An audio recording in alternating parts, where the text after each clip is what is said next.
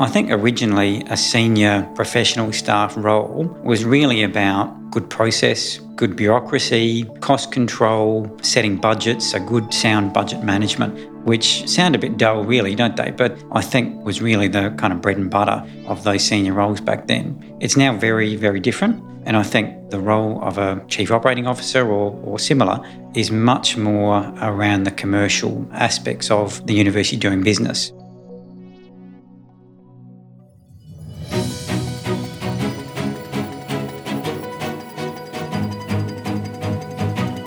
Hello, and welcome to KPMG's Talking Tertiary podcast, where we reimagine tertiary education for a changing world. I'm Stephen Parker, KPMG's education sector leader in Australia. This episode is the first in an intended series, a mini-series really, on chief operating officers in tertiary institutions today. Now, I realise this might not immediately set your pulse racing, but arguably, disruption and transformation are taking place around the way institutions actually operate, rather than necessarily in teaching and research. I'm interested in the role of the modern COO and how it's evolved this way, and I'm interested in whether the reforms that have taken place in many organisations in the economy are being reflected in our higher and vocational education institutions. My first guest in this COO series was Bruce Lines, Chief Operating Officer at the University of Adelaide. Bruce and I go back quite a long way together, but we still seem to be talking to each other. Amongst his previous roles, he was Vice President Operations at the University of Canberra, during which period there were substantial ventures into outsourcing, a topic I'll come back to. I visited the University of Adelaide in March 2020, week one of semester, and we managed to find a room where the thumping beats of a band outside didn't penetrate. Here's the interview.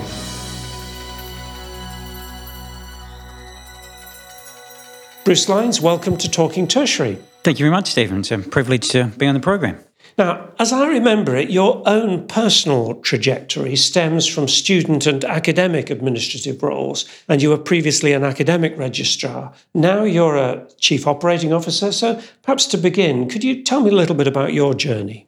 Sure, Stephen. So it's probably a non-traditional trajectory, although whether there is actually a traditional trajectory anymore is probably a moot point. But I really started off as a generalist in university administration. So actually back in University of Queensland, I was a policy officer. I was, in fact, a secretary of academic board, which at that time, I think University of Queensland was the largest academic board in the sector, probably at 120 odd members strong. So that was definitely character forming. Must have been an agile decision-making body. It was very agile, yes. Certainly lots of strategising about how meetings would run, that's for sure. But from there, I moved into a faculty and I had sort of general manager experience in a faculty, academic administration. Then I moved to Canberra, where I headed up student administration. And that was then a move from there into what was the academic registrar to eventually the vice president role. So it is non-traditional in the sense that really my expertise, if I had any, was in student administration. You do, Bruce, you do. I'm interested in the evolution of the role of the COO in a university. So maybe my experience is a tad Anglo, but in earlier times there were registrars who handled student admissions, examinations, records and so on. And there was someone like a bursar who handled the money. How do you think a modern COO's role is now different? Look, I think I've seen the change even over my career.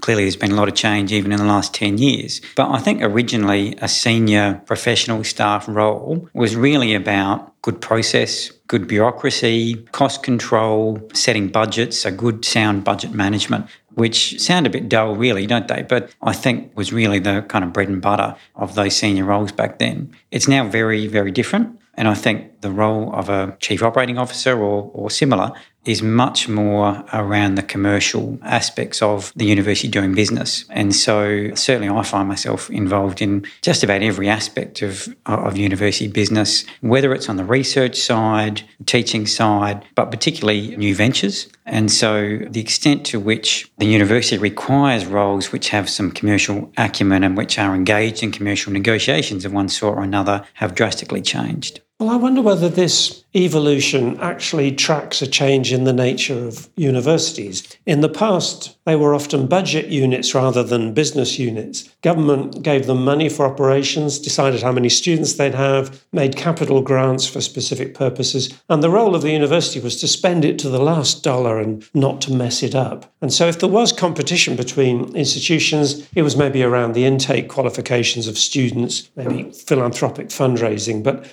now universities are business units. They're aiming to make a surplus. They're making investment decisions, as I think you were saying, and they're competing in status and so on. So I guess my question is, has the role of the COO evolved in line with the change in the nature of universities? Oh, absolutely. So, there's probably a few points which have really contributed to the change in the nature of the role. And you've already highlighted competition. Clearly, internationalisation and the role of the international student market has also changed that. But I'd say too that probably a real pivotal moment was when governments no longer funded capital, because all of a sudden universities had to think about how they were raising their own capital, how they were going out into capital markets to raise funds, and then how they were addressing all of the trappings that go along with that around credit ratings, satisfying external parties, etc., in a very different environment. So as the universities have changed, so too is the role. Let me raise outsourcing. I mentioned it at the outset, and you and I at the University of Canberra outsourced various back office functions to an organisation in India, possibly more than I think any university, any that I know of, has outsourced. And it had reasonable levels of success, but by and large, other institutions haven't followed suit. And I wonder why that is.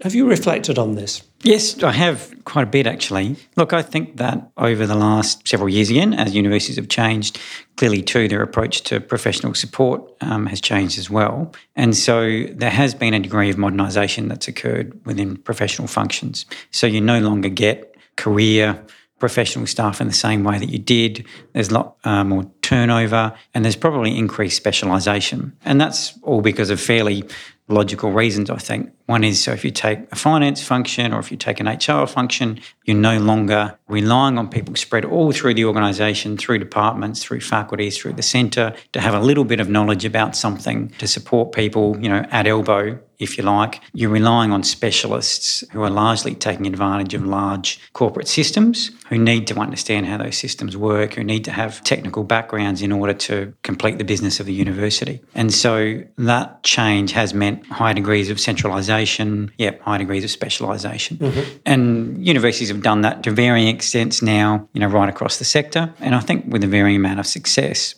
What universities haven't done as well, though, is think about how they really reduce their back office costs and how they do that in a collaborative or shared service type environment. So universities have found it palatable to create shared service functions within the organisation. Yeah. But across the sector, we've failed or we've struggled to do that across organisations in the same way as, say, banking or some other sectors have done. And I think that there's various reasons for that.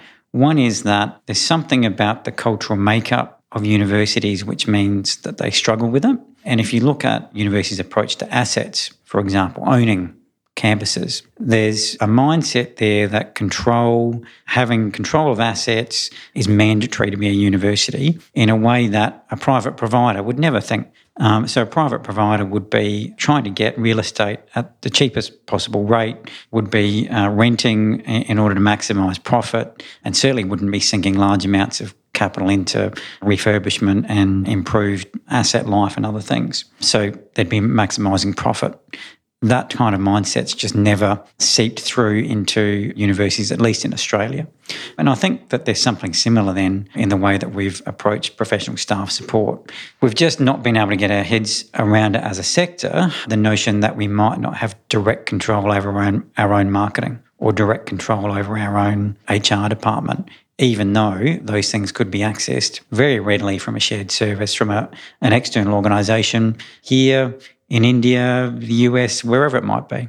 And in addition, I think you did touch on this, there's not a great deal of sharing between universities. So they could be sharing common platforms and sharing the investment and the risk, but there are maybe some exceptions, but by and large, it's a go-it-alone kind of approach. Yep. No, it is. So, I mean, there are some exceptions to that. So I think in procurement, there's been a few positive steps in that way. So the procurement hub, has had quite a strong membership over a period of time. It's being reviewed at the moment, and some of the value, I think, is being questioned right now.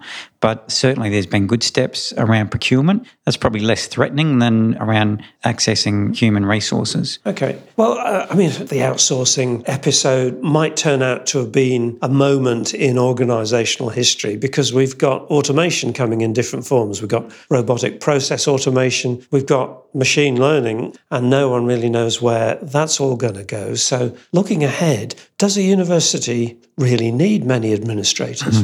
I think it's a great question, and I'm sure that we will always find many good things for people to do who are on our payroll. We seem to find no end of good things to do to support our missions. But look, I think it's a good question. Coming back to outsourcing though, I think you're right. Certainly the wisdom over the last couple of years has been, outsourcing is a bit passé. The kind of labour arbitrage advantages that you're getting from going to places like India or elsewhere are over, and plus automation's going to overtake all of that. The only problem with that line of thinking is that universities are notoriously slow adopters of these kinds of technologies in ways that really drive down costs. And so it could well be that machine learning, automation of other types does end up replacing a lot of roles and we end up reducing costs. But to be perfectly honest, I can't see it.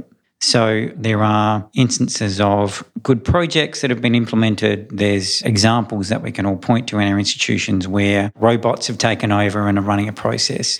By and large, there are very few savings that have been achieved, and it certainly hasn't led to wholesale change in support structures, at least at this point in time. And I can't see it on the horizon anytime soon. In saying that, I'm not suggesting that that's not possible or not warranted. Mm-hmm. I'm just saying that I can't see it in terms of the discussions that are going on across the sector as that being a high priority. So for what it's worth, my own personal view is that there is actually a requirement for a step change, that there is, I think, an opportunity for a paradigm shift, but whether there's actually the management will and the wherewithal across the sector to really grasp the nettle on this one is an interesting point. Well, I don't claim expertise in this, but I have, especially in my now role, become acquainted with other sectors in the economy, sectors that have been through real disruption. And I'm not sure that they willingly or voluntarily brought all of this down on themselves, but the market forced it. Digital economies forced it and so on. So is it possible that something will happen, some disruptive event, maybe a government coming in and saying, we're going to cut university funding significantly, or something that really perturbs the international student market, whatever it is, that would actually force this kind of innovation in universities? Yeah, look, obviously it's very possible. The only thing I'd say, though, in addition to that, is that while some kind of market force change, some kind of major business disruption could end up being the burning platform, we're still waiting for it. So, we've been talking about the way that online education is going to disrupt the sector. We've been talking about, a number of things on the horizon which might be that disruptive force, but to date it hasn't actually manifest. So online education, clearly there's incremental take-up, there's incremental change associated with it, but it hasn't led to a change in kind of threshold factors for new entrants in the market. It hasn't really changed the way that brand equity works in the sector. It hasn't really changed the way that, dominant players use their brand equity. So until that happens, I'm not sure that that burning platform is going to be there. The other thing about that too is that I think there's something about the makeup of the sector in Australia which make it very hard. So probably the more vulnerable of our institutions tend to be in electorates where politicians have very strong vested interests in the continuation of those universities in their current form. And so letting market forces play with then the ultimate, result being changes in cost structure, really serious looks at outsourcing or automation or other things, seem to have kind of natural checks and balances anyway. Well, Bruce, on that cynical note, I'll draw things to a close, but if I'm still podcasting in a decade's time, I shall seek you out and we'll see whether disruptive events really have occurred. But for now, thank you for talking tertiary. It's been a pleasure.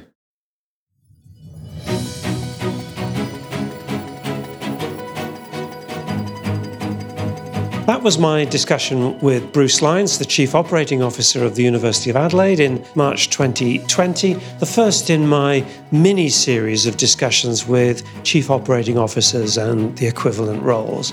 You can listen to other episodes in seasons 1 and 2 on our website, kpmg.com/au/talking tertiary, or wherever you find your podcasts. Thanks for listening, and I'll speak with you next time on Talking Tertiary.